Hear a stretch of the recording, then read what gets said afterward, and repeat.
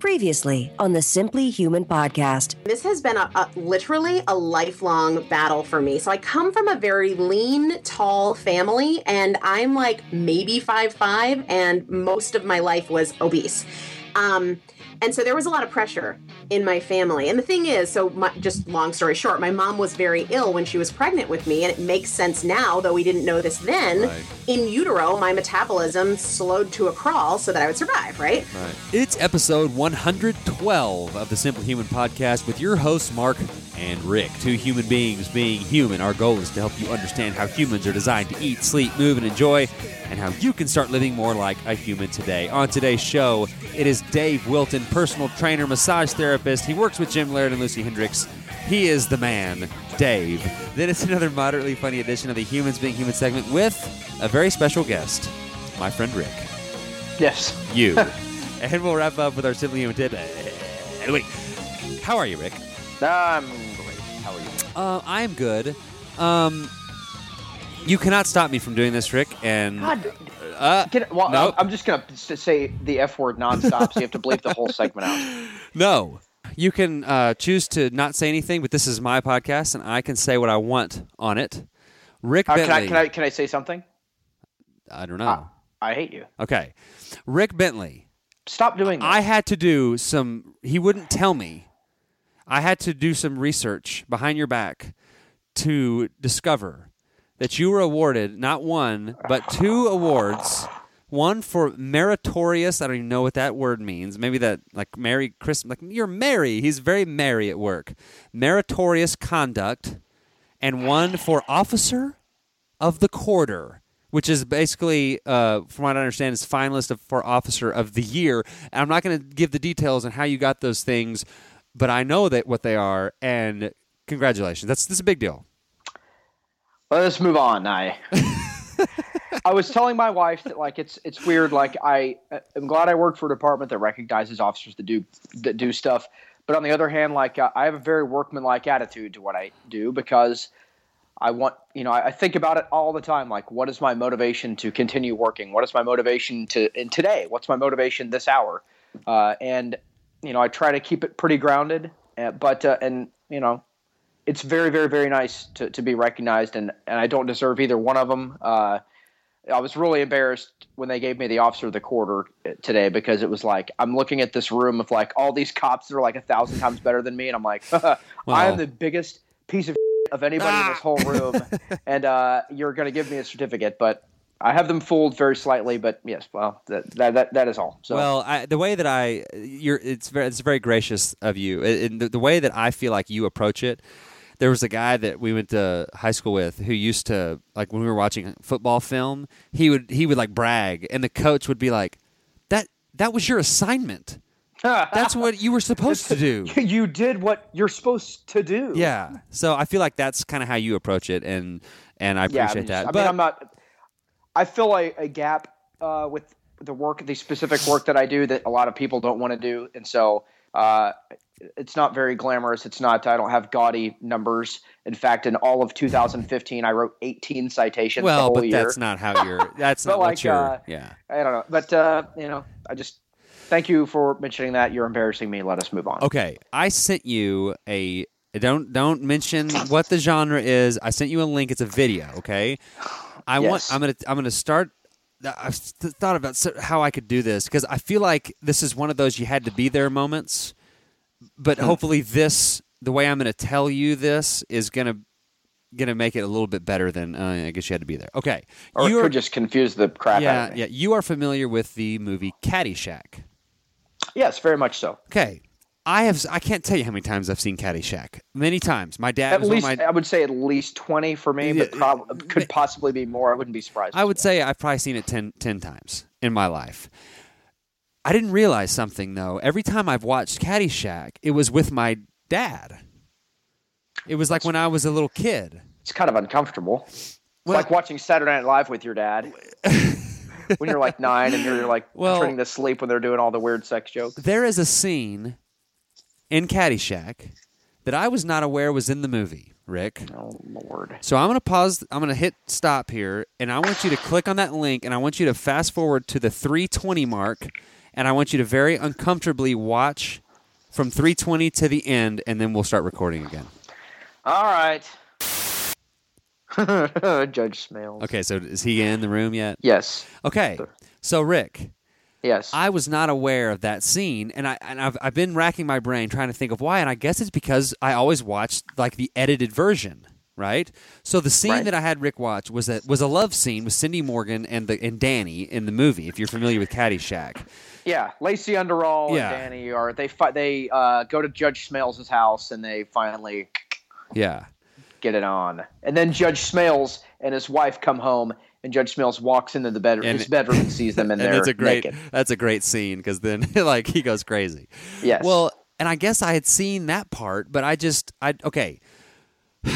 In my defense, I did not know that scene was there. So I am flying from San Diego to Dallas last week in an airplane, and it was the kind of airplane that has each seat has a TV on the back of it, right? So there's a TV screen. Okay. On the scene, and there's one. Everybody. Did you add that to the Mark Rogers bragging montage? We were in business. It wasn't like first class. And there's a stranger to my left, one of my coworkers to my right, people all around me, and I'm scrolling through the movies. Like, let's see, what movie can I watch? It's like comes with the flight. I'm like, Caddyshack. Man, I haven't watched Caddyshack in a while. So I hit play on Caddyshack, and I'm watching. I'm laughing, and I've got my headphones in and all this stuff. Well, then that scene pops up. Just like something else pops up too.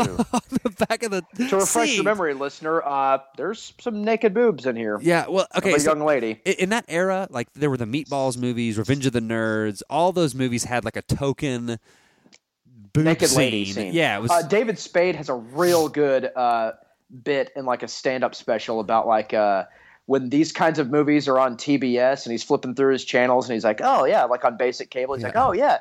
But like the whole point of the movie is to get to like the boob festival, but they have to like edit out the boob festival, so there's no point in watching the movie. Yeah, it's like Revenge of the Nerds, the shower scene. Like my brothers and I used to like sneak that VHS in the VCR to like fast forward. I have one even worse for you. I used to do that with RoboCop because in the locker room scene, there's like a grainy woman like way far in the background with like, and you can like pause it for 1 second and just see a boob. So if you are a grown adult man, you probably remember doing that. If you are a mom with small boys, know that they are going to do things like that. So like I didn't know what to do. So like this lady to my left, it's like this very awkward love scene, and there's like kids behind me. So is this a old lady, young lady? Older than me. So I mean, I feel like I'm old. She's probably 50, and she's obviously sees. And before so I take my hat off. And I'm like putting my hat over it, and I'm laughing, and I'm kind of like peeking, letting the guy next to me, who I was traveling with, like see what he was. So he's like freaking out. Take a look at these boobs. Yeah, like he's dying laughing, and I'm laughing. I'm like holding my hat up there, and then like I don't want to like take the hat away, so I'm like peeking through the little hole in the hat to see when the scene is over. I've never seen that scene before, and like so it's like halfway through the flight, and so it was just kind of awkwardly sitting there, like, sorry, ma'am, I didn't mean to watch that. I feel like that's on the airline. I know. Like why would that be an option? Only movies that don't have just naked scenes. Yeah, like I felt like I told the stewardess, kind of like laughing about it afterwards, but it's like some little kid, just like, oh, I want to watch Caddyshack. Like it was just, I don't know. I felt very awkward and very uncomfortable, and I don't know. I hope having you watch. I have a question. Okay. How was the only place on the entire internet where you could find a clip of that scene on .com? I will be editing that out. No, leave that in there. I'm exposing you for what you are, sir. I just did a search and found it. I'll be bleeping that out. All right. Well, anyway, that happened to me. There were so many things. The Uber drivers in San Diego, they are cut from the same cloth as Rick. They say the F word. Every car we got in, everywhere we went, the first thing was like, "How you effing?" I mean, it was crazy. Like, not that I'm like, I don't care. Be right in my element here. Yeah, like I don't care, but it's just not something that, I don't know. We got a string of those guys, and they were all great guys. Well, also you're on a work thing, so it's all a bunch of the bunch of dudes that work for a Christian college. Yeah. So people probably are blushing when they hear real people talk and use real words. So I did go get a San Diego Padres hat from Petco. Why do you do that? I have a hat collection. We need to discuss that at some point. You should see my hat collection. It's quite extensive and very impressive. Add that to the montage as well. Mark has all these hats for all these sports teams. Basically, any city he goes to, he buys a hat for them. But like from their place that they play. Okay, I guess I'll allow you that. But like, I don't just buy a hat. I don't pull for anyone to do well except the teams that I want to win. I don't care. So I won't wear like I guess the old. Like I'll wear like old time hockey shirts from like hockey teams that don't exist anymore, I guess. But the only hat that I will not buy, I will never buy a New York Giants hat. I will never buy a Eagles or a Redskins hat. Those are the only hats I won't probably buy. Not use that word on the podcast. Well, it's bleep it out. NFL team. I do have a Spurs hat. We hated the Spurs. I don't like that. Yeah. I don't like that. I'm not comfortable with that. Okay, well, that's the only one. You wouldn't be comfortable with the Spurs thong. Get it? Comfortable thong. Anyway, let's get to our interview with Dave Wilton. Super excited about this. He really has an interesting story. He really does. I had no idea. So I didn't know some of the stuff, and we found out that we were soulmates last fall, and so that was kind of cool. He's probably like, "Dang it, why would he tell people that?" I got to get rid of this Mark Rogers guy. He's freaking me out. Yeah, and you will find out in the interview that he definitely knows how to shoot a gun. Okay, so that's a really weird lead-in. Yeah, weird to say that. Well, Dave Wilton killed 11 people in a mass shooting, and then he got out on a technicality. Now he's a trainer. Oh man. Okay, so Dave Wilton is not a murderer. He's not a murderer. Go to the website, simplyhumanlifestyle.com. This is the January 28th show. January 28th. If you're listening to this reasonably when it comes out, if you haven't voted in the podcast awards, you have till the end of January. So if you're listening to this the day it comes out, you have 3 more days. Yes, and thanks to everybody that voted. Yeah. I mean, we're not going to win, but it would just, I don't know. I feel we're never going to get nominated for something like this again, so we might as well take a pretty good run at it. So Mark we'll have the link. Yeah, we'll put the link up on the Facebook page, and he'll tweet it out and put it on Grindr and all that stuff that he goes to. So, well, I don't even know what that is. Okay. All right, you can go to simplyhumanlifestyle.com/store, and there's all the stuff that we endorse, the Alt Shift book, nutrients, all that good stuff is there. And also on the store page, that's where, very briefly, if you feel like you're compelled to give a donation to help offset some of the costs, that's where you'll find the link. So the Simply Human Lifestyle store page. Don't feel like you need to if you don't want to, whatever. And if we don't want you to overextend yourself, don't clean out your bank account and mail it to us. Well, and just real quick, I will say Sean Schuldine, Anders Person, and I know Anders, he's bought a T-shirt before.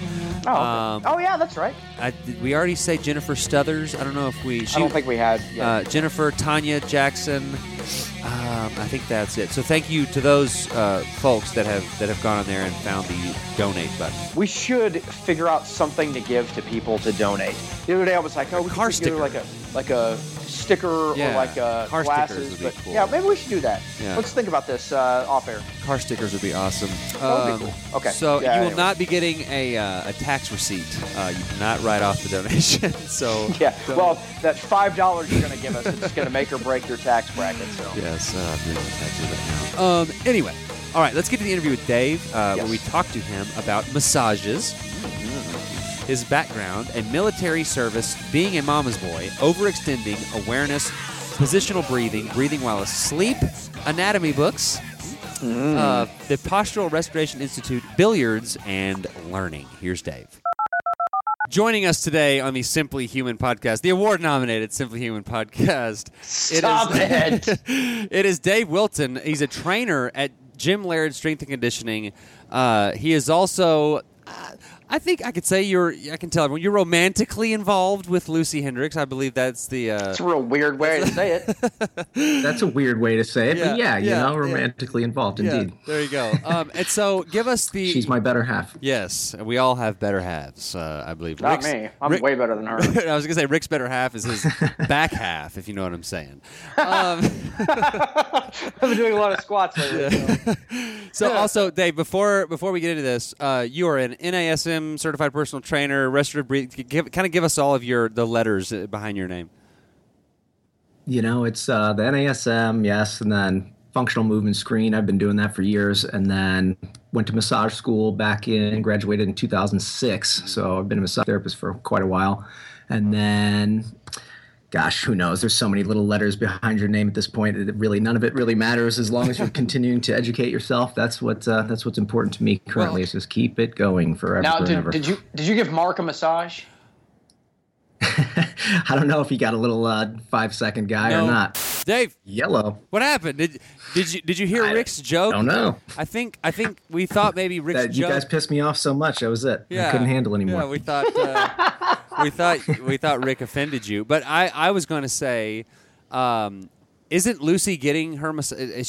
Is she getting her massage therapy deal, or is she? She is like 1 week away from graduation. Oh. So yeah, we're finally at the end. It's been quite the journey for her. Yeah. Well, so on that note, you're a licensed massage therapist. She will be in a week. Explain how y'all massage each other and be specific. You're such a weirdo. Well, that is a question that has come up before, and I'll tell you, the story is a little not as cool as it might sound. Yeah. Because both of us, it's like the last thing you kind of want to do when you get home is massage your significant other. But thank goodness we both do it. So if it was just me, every previous relationship I've ever had, that was like I just gave massage all the time, and I never got it back. But finally, I have a girlfriend that kind of reciprocates a little bit, so it's pretty great. I was going to say, you do like at the massage. Her hands school, are weak, and so she can't rub me as hard as I need it to be. At the massage school, everyone gets like in the long massage train, and you massage the guy in front of you, and he does the guy in front of him, and it's like a giant human centipede of massaging, I guess. Oh gosh, that's exactly what it is. It's a giant chain, conga chain. That's all you do. That's all you do to get your certification. You do that every day, for like 8 hours a day, 5 days a week for like 2 years, and you're like, oh god, I'm so relaxed. I can finally do this now. All right, now we will transition out of inappropriate massage talk. Oh, and so, mercy. Dave, you have an interesting background and story, and tell us about it. You don't have to give us the super abbreviated version. Tell us how you got to where you are today. Okay. Yeah. Gosh, you got to trace it back quite a bit, but I will have to abbreviate at some point a little bit. But I grew up in St. Louis. Born and raised St. Louis, Missouri, Cardinals fan, big time. Boo! And, boo! Yeah. Screw you and your 2011 World Series that you stole from us. Yeah. Texas Rangers. Exactly. Go ahead. So let's see. Typical average American kid. 14 years old, depressed, listening to Nine Inch Nails and Nirvana on my skateboard with my black hoodie and kind of pedaling around town, and really had no direction. It was just. Now I trace it all back to the Quick Trip gas station moving in across the street on my 14th birthday, and that was like, there you go. It was a sugar-filled diet from then on. So I think I just kind of lived a little bit depressed from the 14 to 18. Everybody just tells you it's teenage angst, but really I think it was nutritionally, I was just void of probably so much stuff back then. And so went to a private all-boys Catholic high school. It was a really great school. Graduated that. Everybody went off to college. And so I did the same. And I was like, I didn't really have any interest in anything. I didn't know what I wanted to do. Nothing had ever sparked my interest. So I ended up going to college like everybody else did, roomed with a best friend of mine, and we just totally bombed out and partied every night and just didn't ever go to class. And so it was really easy to fail. I found out you just don't go to class. And so Mr. Blutowski 0.0, and that was the end of college. So Mom said, I'll give you that one year, and I kind of blew it. And so I came home, and she said, there's absolutely no way you're going to move in with me, so you got to figure something out. Moved in with a couple of buddies of mine who were definitely on the same path as me, losers, not really having any direction, and so that didn't last very long. We owed a bunch of rent money, and before we were getting evicted, I sat there and a Rally's commercial came on TV, and it was a spinning hamburger that said, you gotta eat, you gotta eat, you gotta eat, and this spinning hamburger with a big spotlight on it, and here we are drooling at the mouth, starving with no food. And then the very next commercial was 1-800-USA Army, be all you can be, and it was like talking about all this stuff that they'd give you and college money and all these things and change your whole life around. So sure enough, I shit you not, that is the way I did it. I called the number, and 2 weeks later I was in basic training in the Army infantry. So I go into the recruiter's office, and guy takes me in, and he can probably see just the baby face 19-year-old in front of him, and he knew I was an easy target. So he kind of asked me what did I want to be in the Army? What do you want to do? And I had no idea at that point. And he's like, well, do you like the outdoors? I'm like, well, yeah, I love the outdoors. Well, you like camping, right? I'm like, I love camping. He's like, I love camping. He's like, well, infantry, you'll love the infantry. And then, bam, we stamped the stamp, and there it was. 4 years later, I'm gone off into the infantry, and I joined in 2001 before 9/11. So right out of basic training, 2 weeks out of basic training, 9/11 happened. So it was like, I'm just the most cherry private with no rank at all, just totally at the mercy of everyone above me. And so that ended up being really hard, just kind of total new guy, and then thrown into a situation where the whole world just changed. And so pretty rapidly we deployed to Kuwait in 2001, stayed there. That was a awful deployment. It really wasn't a wartime deployment or anything. That was prepping to potentially go to war. So that deployment was pretty tough. It was just really a bunch of training, and being such a low rank, they had the ability just to pick on you every day and dig a hole here and then fill it up and then dig it back again, and now clean your weapon and bury it and clean it. And it was just that kind of thing over and over. So very monotonous and lots of walking, and you're in the infantry, so it's really just kind of walking and shooting guns and cleaning your guns and walking and shooting guns and cleaning your gun. And so we got back, and then, life happened for a little while. I met a girl in Denver, Colorado. I was stationed in Fort Carson, Colorado, which at the time I thought would be this beautiful thing, and I'd get to snowboard every season, and that never happened. But so anyway, then the whole war thing happened in 2003. That kicked off, and right away we deployed back to Iraq and stayed there for like 13 months. Jeez. And so that was pretty brutal. So that relationship I had, that ended. I ended up marrying that girl right before I deployed. So that was kind of, everybody was getting married, and here I am, this 20-year-old with no clue of what I'm doing with my life. And so I got married to this girl, thought it was the best thing ever, gave her power of attorney of everything, deployed, same old. Yeah, you can pretty much tell where that's going to go. Same old story, come back, everything's gone, negative money in the bank account. Oh, my gosh. Friends were gone. It was just a really pretty disastrous, super low, dark time coming back from that whole thing. And so I didn't really know what to do. Again, here I am in that same place. I'm about to get out of the Army. My 4 years are almost up, and I'm still like, now I'm just this broken soul with no direction, and I'm so depressed, and I really just didn't know what to do with myself. So moved back to St. Louis, and like 2 weeks after I moved back, that friend that I'd roomed with in college, who was like my best buddy the whole time, he died in a car wreck. And so that was like, another disaster, So it really, that moment was like the turning point of everything for me. It was kind of, well, I can continue on this path of not knowing what I want to do, stay dark and depressed for forever, and it can just be that, or get my stuff together and start doing something with my life. And so it took a little while beyond that, but I was introduced to this most amazing man, Tom Tessero. He's a owner of the Healing Arts Center massage school, where I went to massage school in St. Louis, and met him. He did like a session with me. It was just basically talking, kind of psychoanalyzing me and figuring out what's wrong with this kid.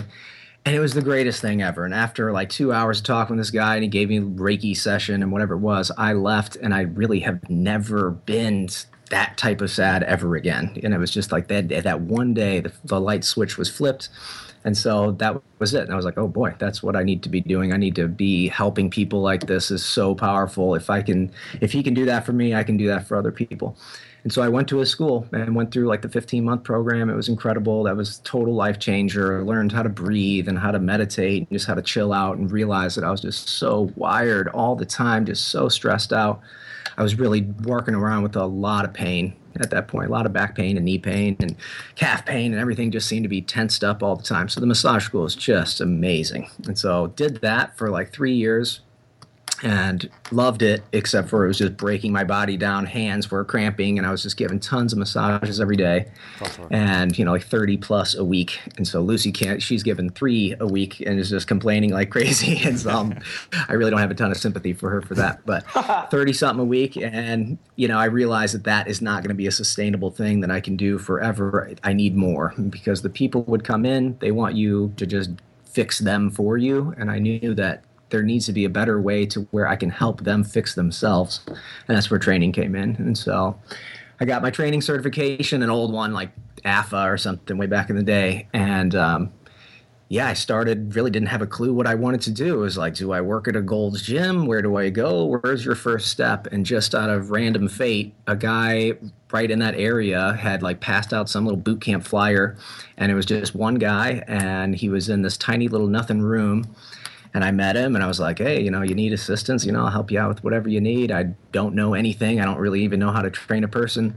And just immediately he threw me into the fire and was like, well, you're training all my people immediately. And so right away, and it was like the best thing that ever happened, because it just kind of, you're either going to make it or you're not. And I took to it like it was something I should have been doing my whole life. And it was just the greatest experience ever. And I loved it. And me and that guy, Steve Long, who owns Complete Fitness Results in St. Louis, me and him grew that business into an 8,000 square foot megaplex with a bunch of clients, and it was a glorious 5-year growth period on that.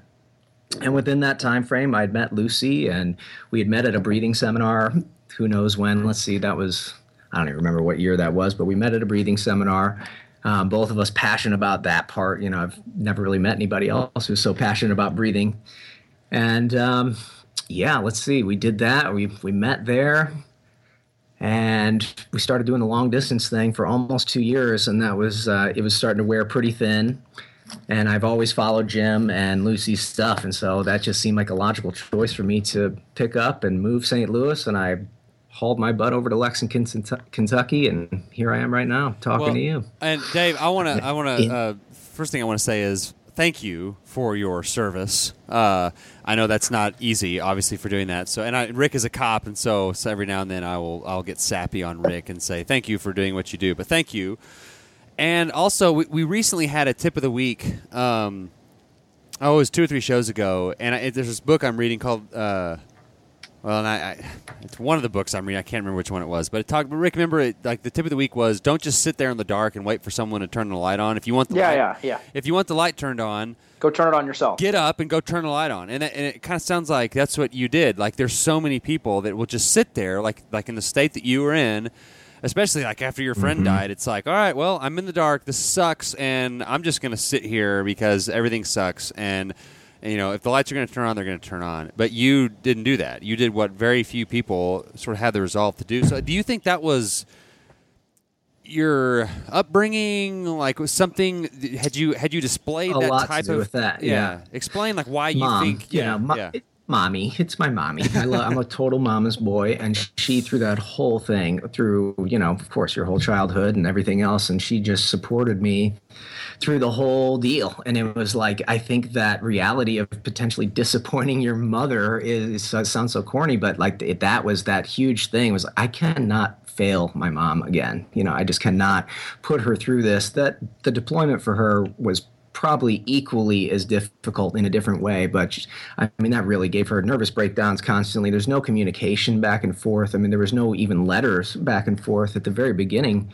There was no communication, so we would write a letter, and it would be 3 months before she would be able to read my writing, right. And then it would take 3 months, before I would get it. And that was how slow the mail chain was at the very beginning in 2003. It was just very, very slow. So that was torturous on her. And then she saw how much Alex's passing away really just tore me apart. And she was the one who introduced me to Tom Tesreau, the owner of the Healing Arts Center, because out of her worry. And, I think that and just knowing that I had to do something with my life, there had to be something more. And, I think then that's just my path. I needed to kind of suffer so I could see that downside. And so now I can be so appreciative of everything I've got. Yeah, and that's one of those points that I think is important, that life isn't going to be just a bed of roses and perfect all the time, and it's those moments of darkness, I think, that really make the light worthwhile. And if you don't experience that stuff, but a lot of people just get stuck, and they just kind of have this woe is me sort of attitude, and they never do get to experience the good stuff because they just get stuck. So anyway. So cool. That's great stuff. But so what is, like, in your experience, you said you're kind of thrown into the fire. You've seen all sorts of different movement patterns. You've seen everything from the military and then now working with just a bunch of, quote unquote, average, regular people, civilians, I think is what Right. you The police. normies. Yeah, the normies. So, like, what is, like, maybe some of the biggest things are the biggest things that people are missing? And I know you guys do a lot of stuff with breathing. That's one of the things I don't think people talk about. And when I do the warm-up that you guys showed us at the Joss Retreat, that's, like, how I warm up now, just, like, the core stuff. When, like, if I'm ever working out with somebody and they see me doing that warm-up, they're like, what are you doing? Like, it doesn't make any sense. So there's things like that y'all do that I think are amazing. So what are some of the big things that people are missing just on a very generic level? Yeah, I mean, the word is foundation for sure. People are coming in and they just really have no idea of what even a good foundation is. Their alignment is totally jacked. They're favoring one side over the other a lot. Their breathing patterns are definitely in that hyperinflated, very extended state. So their chest is lifted. If I say take a deep breath, they take a deep breath and you can hear it. You can see their neck muscles turn on. Their chest lifts way up. And they're kind of living in that arched back, extended position all the time. And that's really what we're seeing just on repeat, which is crazy because it's every single person with just that random person that's not. But yeah, everyone seems to be extended. And when you're that, you have extremely weak abs and you're probably pretty tight in your erectors and your low back. Your upper neck and trap muscles are going to be overengaged. Your diaphragm is now not being utilized as a primary respiratory muscle. Now it's being utilized as a postural muscle. And so it just all kinds of bad things happen from just, and what it usually stems from is people sit, and then when they try and sit up straight at their desk, that's when they mess it all up. It's or when they're thinking up. Their hunching is bad, but then they lift their chest up to get tall, and they're really extending their backs and then lengthening their diaphragm, and now they're just totally screwing their bodies up when they do it like that. Yeah, and the same thing, like when people stand up after being in the car for a couple hours, it's kind of that same tendency, like, oh, I've been hunched over, I really need to overextend. They're thinking that they're like counterbalancing the problem, but what you're saying is when people are overextending, lengthening their diaphragm, what's also happening is that your pelvis is tilting anteriorly, right? So then you've got all these hip issues. So that problem, and that's I think where all the problems stem is this sort of over. And if we were all neutral all the time, you wouldn't have those issues. So like, what are some things that you tell your clients or the people that you train to stop doing that? Well, that's the first. Stop doing that. Just awareness is the first thing. Me and Lucy both are really good at doing it with my own body, so I can really exaggerate with my own body and make them look at me and be like, you see this, doesn't that? You see how that doesn't look right? Then I give a lot of analogies and just try and explain it in any way I can, because most people, it is very confusing. It's probably counterintuitive to what they thought their whole lives, and most likely in any other training regime that they've been in, they were actually coaching them to be in that position. And so now they're really thinking, who's this oddball who wants me to lay on the ground and put my tongue up and potentially I'm really pretty adamant about getting the rib cage to like come down, so it's internally rotating the rib cage, really getting the diaphragm to face the pelvic floor. And when you're doing that, you're creating this more of just a proper intra-abdominal pressure bubble that you can stabilize your spine better that way. And so that's really it. First day, it's a lot of educating. I explained to them right off the bat, listen, this is going to be like me trying to teach you Chinese today, and it just doesn't happen overnight. And it's all going to seem confusing at first, but I will show you how it all ties in by the end of this session. And so at first, I got them laying on the ground, potentially feet on the wall or just laying on their back. And I watch them breathe a little bit and just get an idea of what I'm dealing with. And most people, they're either paradoxical, and so like instead of their belly kind of rising to their chest, it would rise, or the breath is just backwards, or it's rapid, or it's not expansive, or just who knows what it is. It could be anything. And then I guide them into what a normal human breath should be, just kind of laying there on the ground or scrolling through Facebook or walking through the world. It's in and out through your nose, nice and easy, rhythmical. You shouldn't really even notice the person breathing. Tongue should be elevated to the roof of your mouth, your jaw's unclenched, and that's just what normal is, and just walking around. Now, positional breathing, which we do a lot of in the gym, is just a totally different thing. So potentially you are exhaling through your mouth powerfully to achieve a position with the diaphragm or get the ab muscles to turn on. So there is those two different worlds, and that confuses people, is what's normal and then what is positional breathing, where I'm actually trying to achieve something, a bony position. So I get them on the ground. They sit. Go Yeah, ahead, go sorry. for it. Well, I was going to ask, you said something that made me think of like when you're sleeping. How important is it to breathe through your nose when you're sleeping? Is that something that people should like even worry about, or is that, I breathe through my mouth when I'm sleeping, no big deal? Yeah, worry about that a lot. I would think that if you know that you're a snorer, or that or your spouse is a snorer and they're breathing through their mouth, that's a big problem. They're not going to be getting the restorative sleep each night that their body deserves, and so they're never quite shutting off. And I would think that needs to be a remedy immediately. Now, personally, I have slightly deviated septum on the left, so every single night I'm just breathe right strip. Give it to me. I want it. I can't even lay on my right side without that left side kind of closing in, it feels like, without the breathe right strip. So step one, if you're a mouth breather, please use the breathe right strip at night at least to get that started. But we do a whole nasal breathing protocol to like help people actually get the air to go in and out through their nose again, because if you are a mouth breather, it's not going to want to go there right away. Yeah. Your body's pretty comfortable at the way it's figured out how to do it. So, we got to teach the nose how to even take that amount of volume of air coming in, because at first it's going to be pretty sensitive and their nasal passages are going to be sensitive to all that air coming in. So, we do the neti sticks and all kinds of little things, and little tricks and things to help them get comfortable putting air in through the nose. And there's a lot of ways to learn. Yeah, I had a sinus infection like in August or something, and I'd heard of neti pots and I'd seen them. I think I've even talked about this on the show. Rick stopped me if I've. And so I started doing that in August, and I probably do the neti pot 5 times a week in the morning. That's like the first thing I do. Wow. And that has been just such like I travel with it. I feel weird like when I don't do it, and it's just, if I don't do it, it's not like I can't breathe, so don't think that it's like, my mom was like addicted to like nasal spray. Right. Like she could not she's going around trying to buy nasal spray in back alleys and doing with the associated acts to get that stuff. She couldn't like breathe in the morning without, she would have like Afrin or something by her bed, and every morning she would wake up, so it's neti pot is a natural, it's not going to do that. And just sort of in like training yourself, and it makes a lot of sense, because when babies are nursing, which is like, that's like the, other than crying when they're in a state of, that's a kind of a fight or flight sort of a stress response when they're crying. When they're not crying, they're eating or sleeping. If you watch babies, they're always breathing through their nose. So that is like the way that that's the design.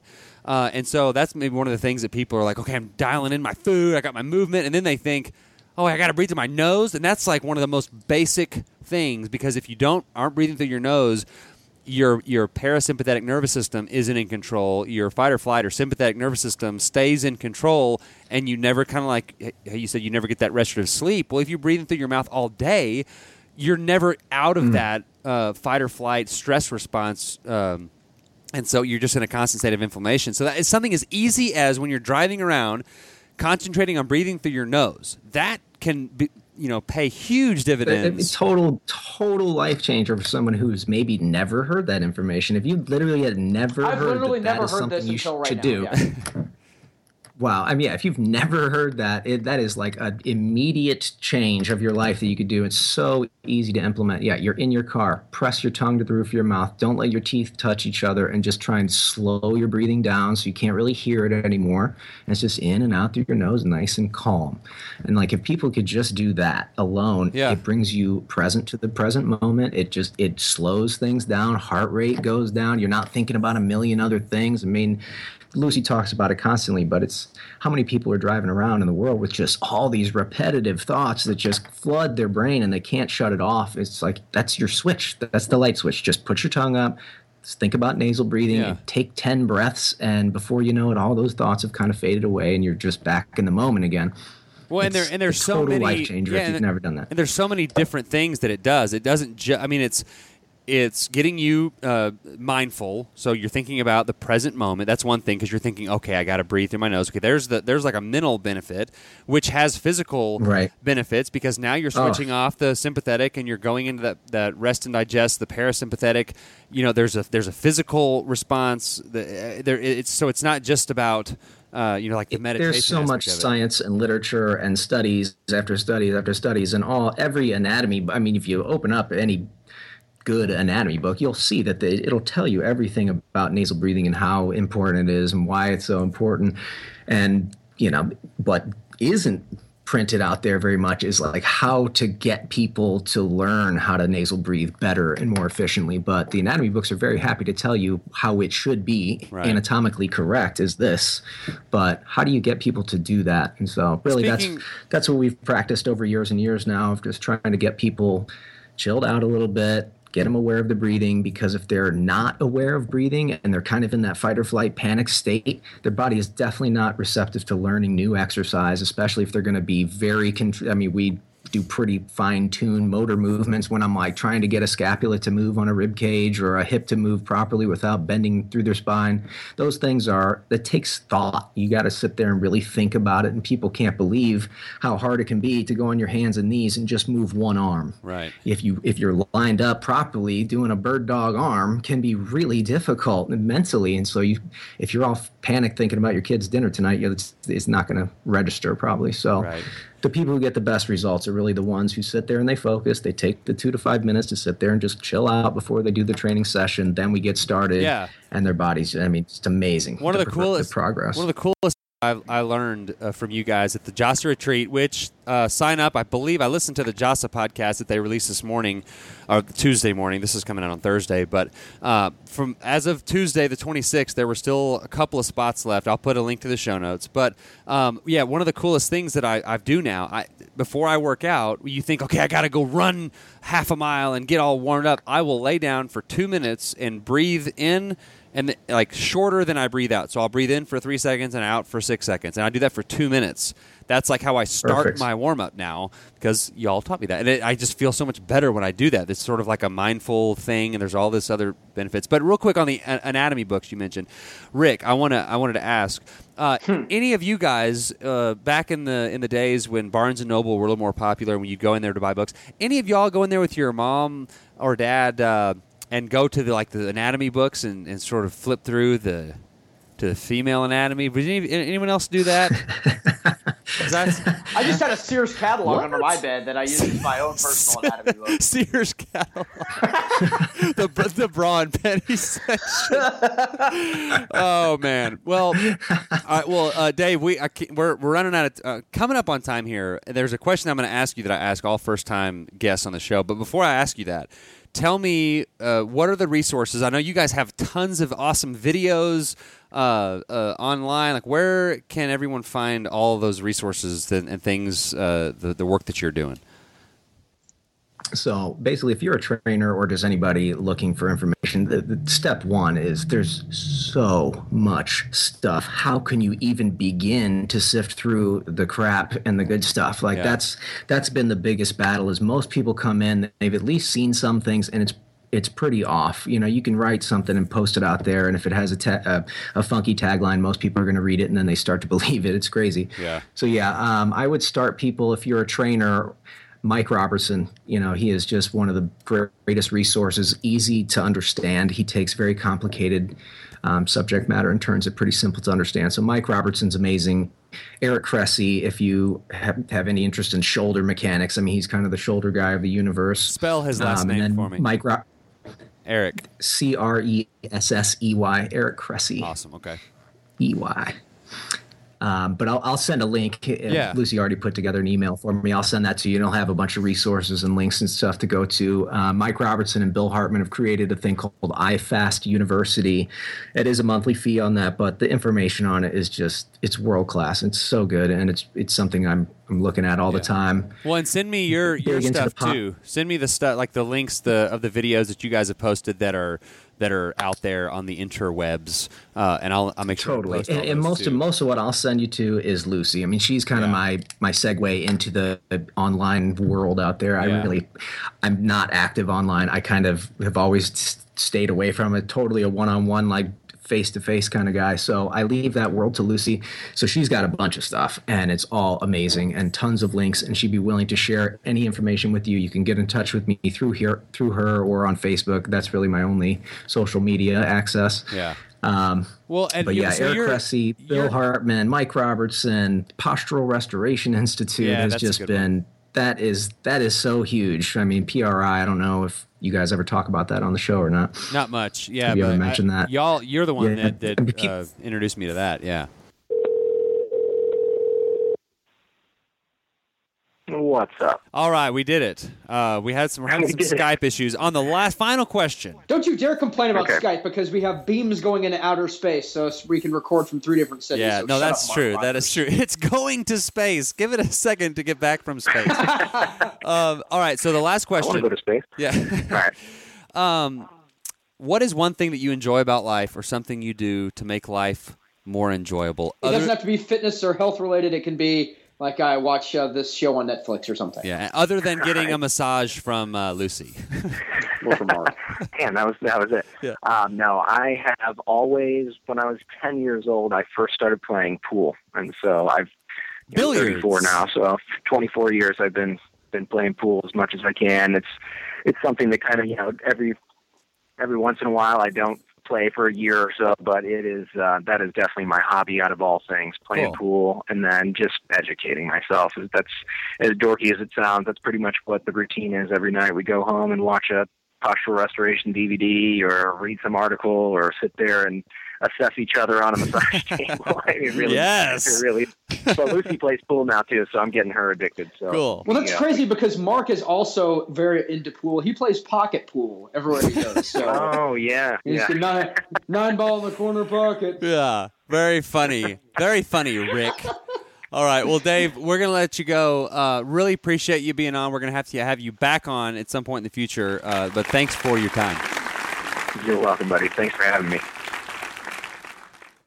You're listening to the Simply Human podcast. Thank you, Dave. He sent me a link or an email that had a bunch of links and stuff that will all be in the show notes. And we were texting this afternoon, and we are going to have him back on as well. I mean, we've just barely scratched the surface. I mean, really, all we talked about, other than his story, which was incredible, it was like the breathing and the sleep stuff. The breathing, though, I was thinking while we were doing this, I was like, you know what? This is something that we've never talked about on the show, and I've never heard anything about any of it. Ever. Huh. So maybe we that's good. should. Maybe we should do a shorts on nasal Absolutely. breathing. Yeah, absolutely. I've read that's something that's. It never occurred to me. Yeah. Well, when I was a prisoner, I read an entire book on nasal breathing, and so we could talk about that. Oh, good for you, John Billiard. He's somebody that we need to have on the show. Okay, it is now time for Humans Being Human. We actually recorded a couple of these this week. One is yours, and Yes. we're gonna just play it right now. Okay. Joining us today on the Humans Being Human segment is someone that... Oh, it's Rick. Yeah, it's not anybody special. It's Yeah. just me. Yeah, sorry. Okay, so You know, have in the story that you've been like wanting to tell me this story for... It's not just weeks. It's been like months. That you've been... That's been a few weeks. It wasn't that long. Okay. It was maybe like a month ago. But I'm getting to the age. I'll be 36 at the end of February here. So I'm getting to the age where I try to stop doing like really super dumb stuff. But it doesn't always happen that way. So I don't have that many Humans Being Human stories. But this is one that I feel like, Mark, you would appreciate specifically. And also... You pooped your pants. I'm so proud of you. I framed them and sent them to you in a shadow box. Gross. There are various points in my life where I feel like very much like I'm George Costanza of real life, and that I am just a player in a giant sitcom. Mm-hmm. And I think this is probably the best like story that I could tell that would be directly from a sitcom. Okay. I think. So I'm working, and it's a Sunday night, and I work overnights. Everyone knows 6 p.m. to 6 a.m. So it was just kind of a regular old night at work, a little bit busy for a Sunday. My partner, Colt, that rides in the car with me, very long story short, for the month of December, he was riding with another officer. So I'm by myself in a car, and Colt is with another guy. Well, we've talked about this before several times. One of the things that Colt and I do is we kind of focus on people with mental health issues, and part of that is we go back and we follow up on them, talk to them later, see how they're doing. Another one is when we see a call holding on the computer screen in the car that's, doesn't have to be in our area. If it's someone else's area, we'll go take that if it happens to be somebody that sounds like they're having mental problems. So we're working, yada, yada. We're messaging back and forth in the car. Well, we all go to Chipotle to eat. Oh, don't eat at Chipotle. You'll all die. Man, I am proof that you will not, because I've been eating that stuff like 4 times a week, and like the lines are so short, it's really amazing. Yeah, it's great. But I love Chipotle because I love Chipotle. it's both 5-shift and 3-shift compliant. Right. Like for me, Speaking and I'm of, kind if of you don't know what he's talking about, Alt Shift, go to the website simplymastyle.com, buy the book.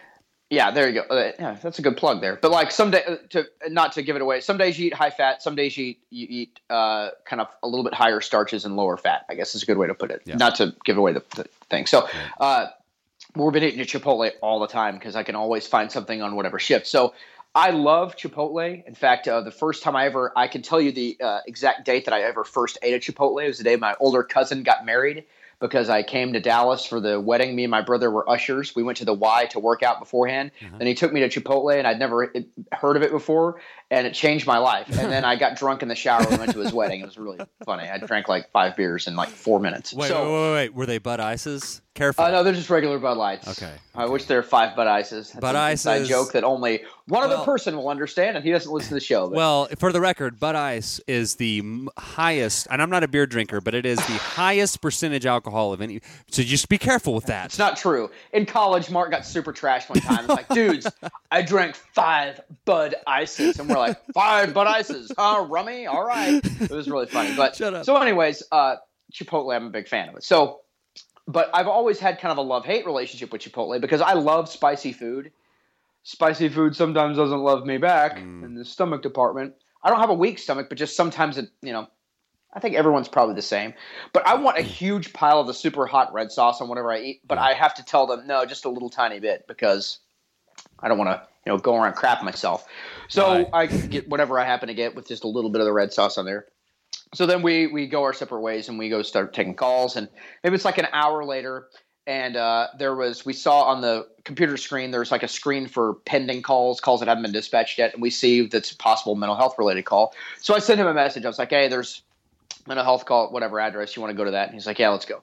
Well, before we went to that call, there was an alarm, a business alarm, which sounds bigger than it is. They're almost 99.9% of them are false alarms. I went on an alarm call with you. Remember we went to that, there's like a swimming pool. Nothing was there. I'm like walking around like waiting for the burglars to jump out, and I'm just whistling around like twirling my nightstick. Yeah. So we go to take this alarm, and then after that we go take this alarm, and it's nothing. Just they didn't lock the door properly or something. So I'm like, I send a message like, hey, now I send dispatch a message on the computer. Hey, me and him are going to go take this mental health call, so just assign it to us. So we're on our way there, and we're probably, I don't know, maybe 3 or 4 miles from there, and I'm driving on the service road of the highway, and all of a sudden, and it is like literally just all of a sudden, there was no lead up to this at all, or I would have planned ahead of time. I feel the gurgling of the volcano reaction in my stomach, and I'm like, oh gosh, that Chipotle, yikes, well, too much of the red sauce. And then I'm driving maybe another quarter mile, and I realize, oh God, yeah, I got to do something about this immediately. So I sent him a message. I was like, follow me, because I don't want him, I'm in the car in front. I don't want him to me turn off and him go, I'll just go on to the house. I want him to know I'm making a necessary stop here. So I'm driving, and that is not an acceptable time to throw your lights and sirens on when you're about to have super hot diarrhea. But did you? I really wish it was. No. Oh, that would have been awesome. But I stop at a red light, and he sent me a message with a bunch of question marks, and I send back bathroom emergency, got to do one or something like that. So he's like, gotcha. So I get to a stoplight, and I'm trying to evaluate my options. No one likes to crap in a gas station. Sometimes you got to, though. Mark that. Yeah. And also, let me tell you, your options are really limited on places you can crap at around midnight, because a lot of places are closed. So I get to a red light, and to the left there's a 7-Eleven, and to the right there's another kind of random branded gas station. So I just look around, there's no traffic, and I'm in the wrong lane, but I flip my signal on, and I turn left when the light turns. Well, I'm pulling into the parking lot, and my computer flashed. I have a message. I hit it, and it's cold. The car behind me, and he says, "Bathroom's closed there. Oh no, not gonna work." And I'm like, oh, I'm already clutching my stomach, I have got to get indoors ASAP. So I immediately swing around wildly in the parking lot and go back out to the street, and I go across the street to the random branded gas station, and it's 12:01 a.m. that time is important because I'm walking. I park my car, I throw it in park. I'm running up and I'm unsnapping the little belt keepers on my belt so I can get it off quickly.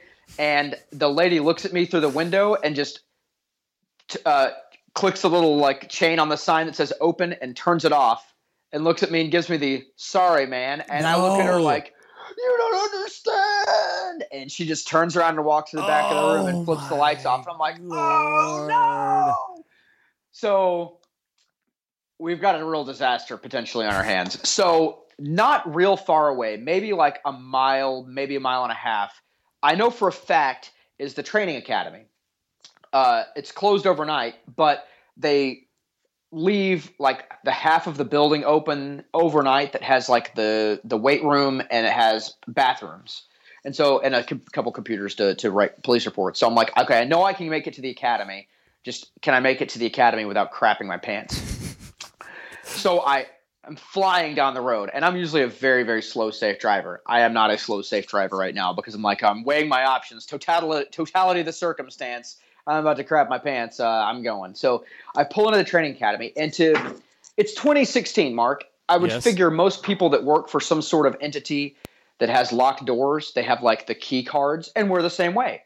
Every door in the whole city works on a key card that I keep in my wallet, except the key to the back door of the police academy. It is not a key card entry. Try to set this up right. There is a key box on the wall with an actual key, like a metal key. And it's like one of those spinny locks like you have in a locker. But it's not like 1, 2, 3, 4, 5, 6, 7, 8, 9, 10. It's like all the alphabet A through Z. And I'm not going to give away the code, but it's like a 3-letter code. But the letters are really, really far apart from each other. It's like A, Z, and then B. Yeah. And so you have to spin it for like 100 years.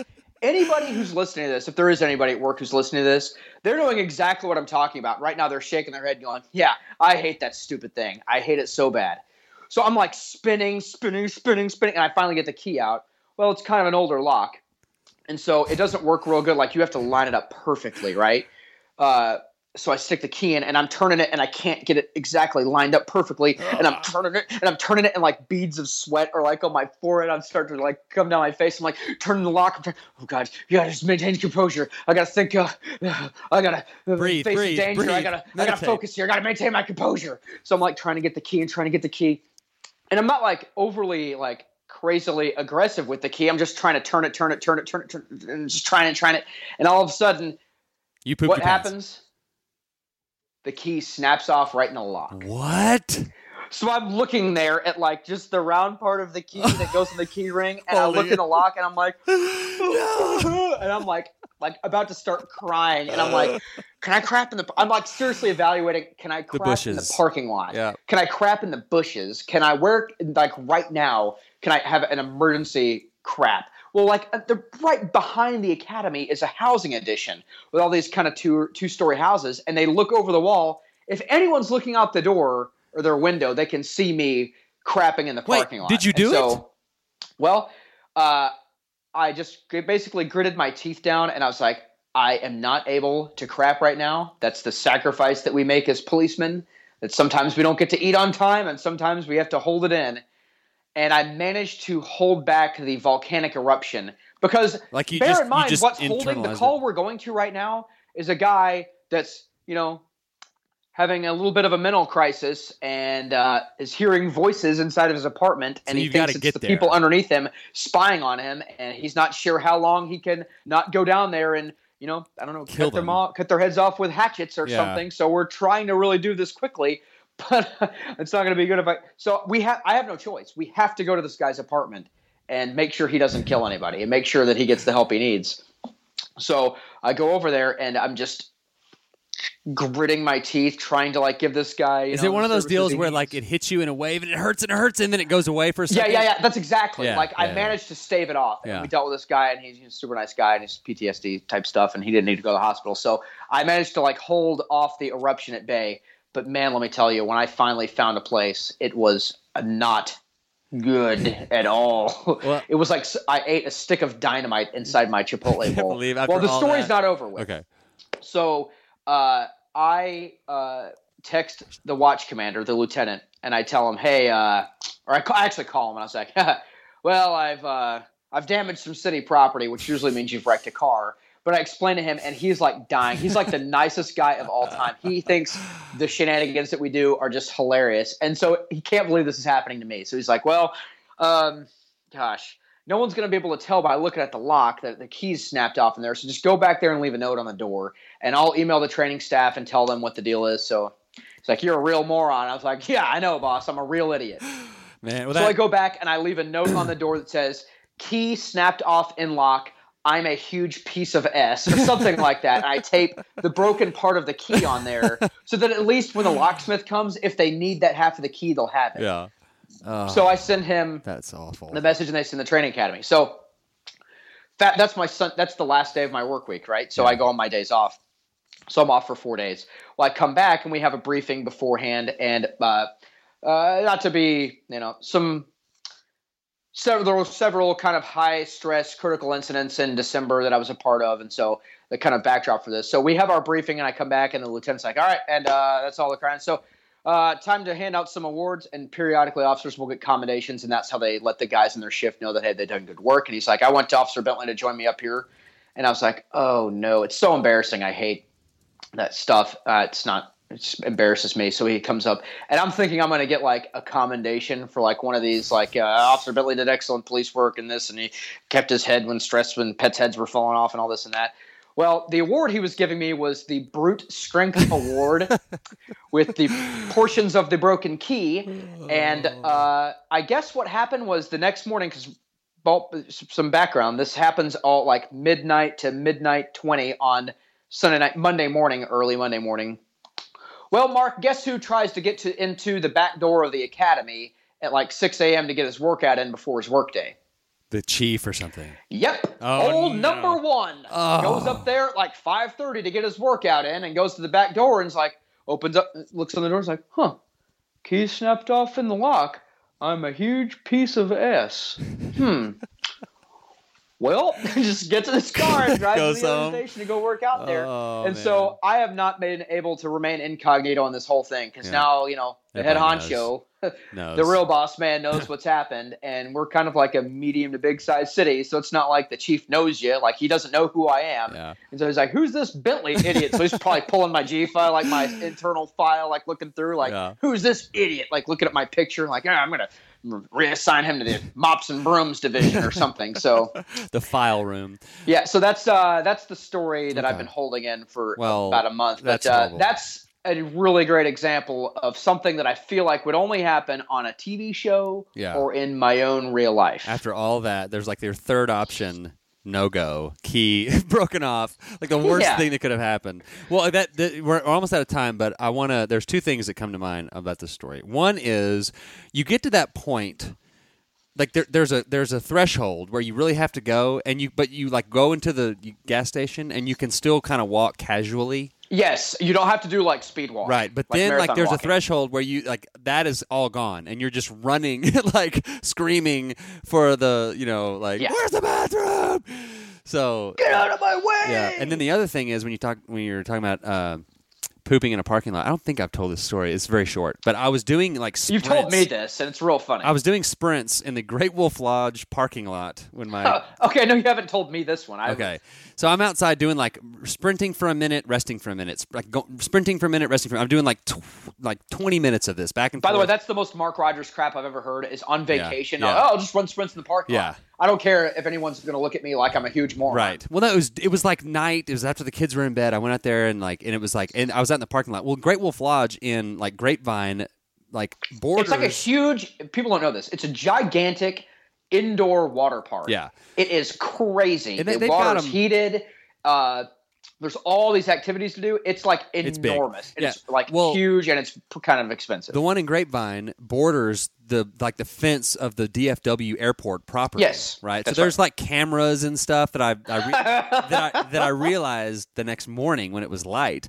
So I'm back there running, and about the fifth sprint, I was like, okay, well, and this is at the point of my endurance racing career where it wasn't a big deal. Like if I was out on a run, I needed to poop. I'm out in the in the country. I would just stop and poop on the side of the road. Mark, when Mark was doing this stuff, I would ask him, and I'm not doing this stuff. I'd ask him, so what happens if you're like on a 20-mile run and you have to crap? And he's like, you just crap. And I'm like, good God, you're a weirdo. Yeah. So I'm at that point where I was like, well, I'm not gonna At least run. he's not gonna crap in his pants. Yeah. Everybody, so. I was like, I'm not gonna run all the way up to my room, go and come all the way back down because it's kind of this hassle to get all the way up back to my room. So I just it's kind of a hassle, Mark, to not take a dump in a parking lot. So I just crouched, like in my minute rest, I crouched like up against the DFW airport fence and pooped.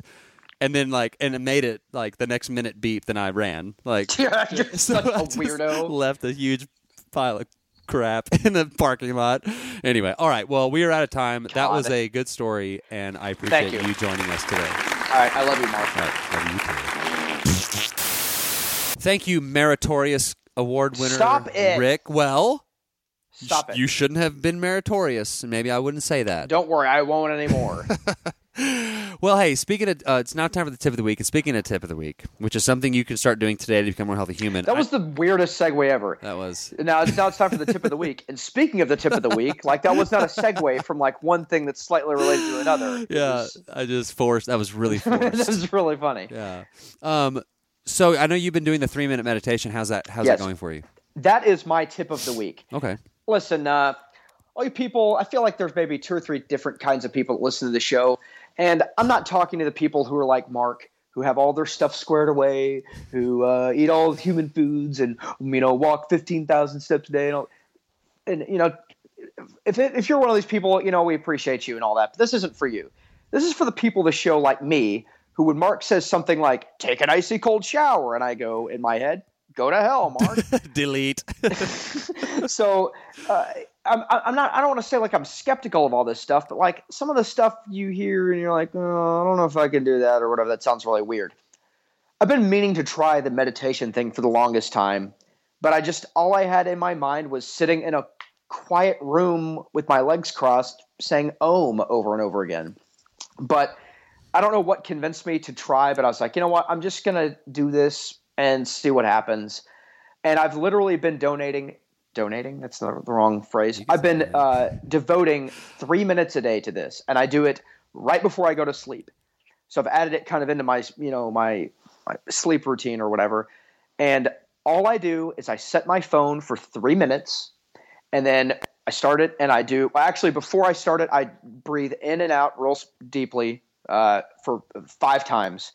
And then I start the timer, and I close my eyes, and I just breathe in slowly for 3 seconds, or for 4 seconds, hold it for 4 seconds, breathe out for 4 seconds, hold it for 4 seconds, and just do that. Basically, you call it one-time box breathing. Yeah. Because they're all 4 even.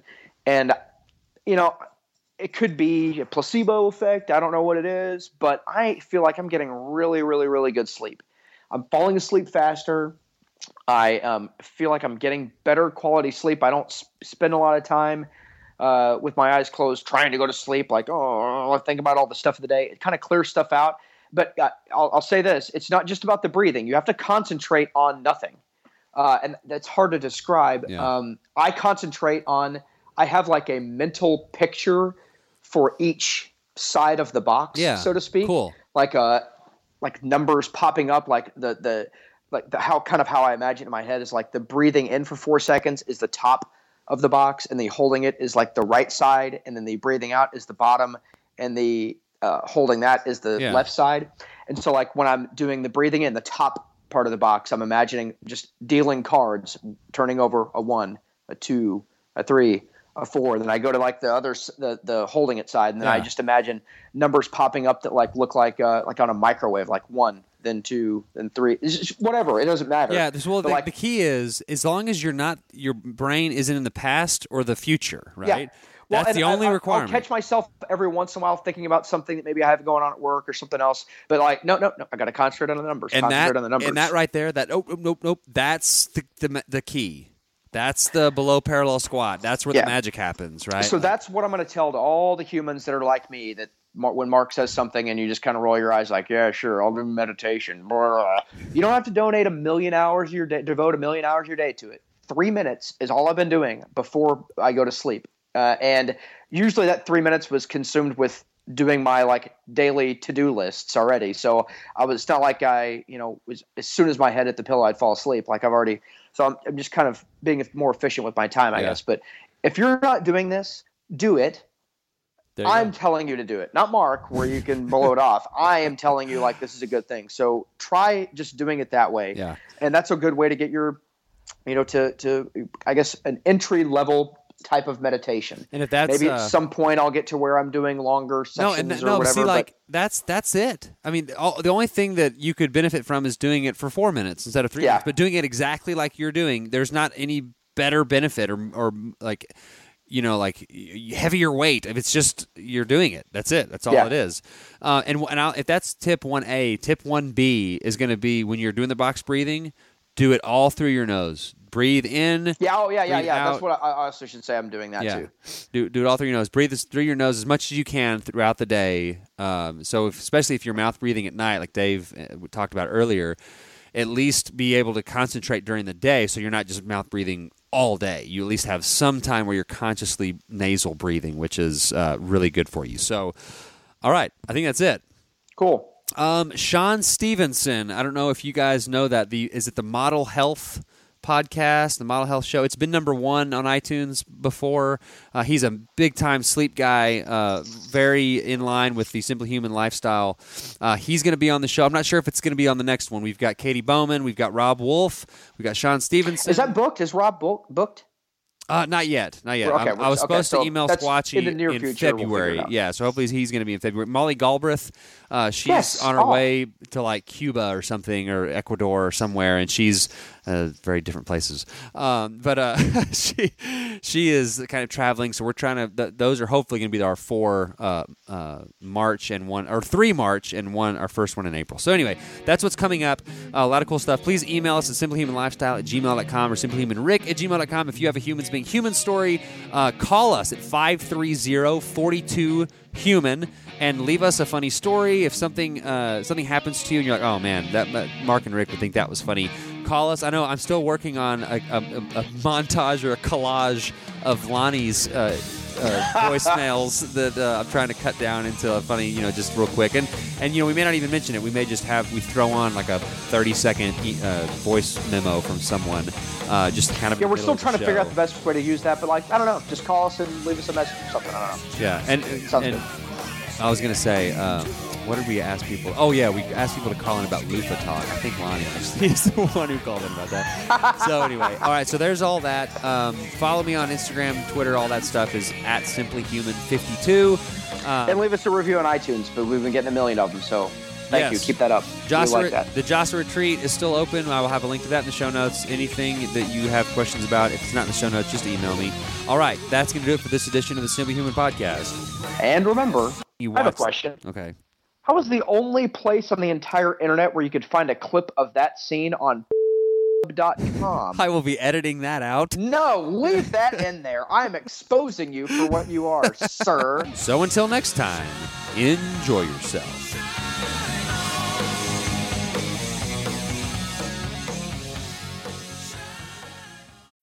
When you need mealtime inspiration, it's worth shopping Kroger, where you'll find over 30,000 mouth-watering choices that excite your inner foodie. And no matter what tasty choice you make, you'll enjoy our everyday low prices, plus extra ways to save, like digital coupons worth over $600 each week. You can also save up to $1 off per gallon at the pump with fuel points. More savings and more inspiring flavors make shopping Kroger worth it every time. Kroger, fresh for everyone. Fuel restrictions apply.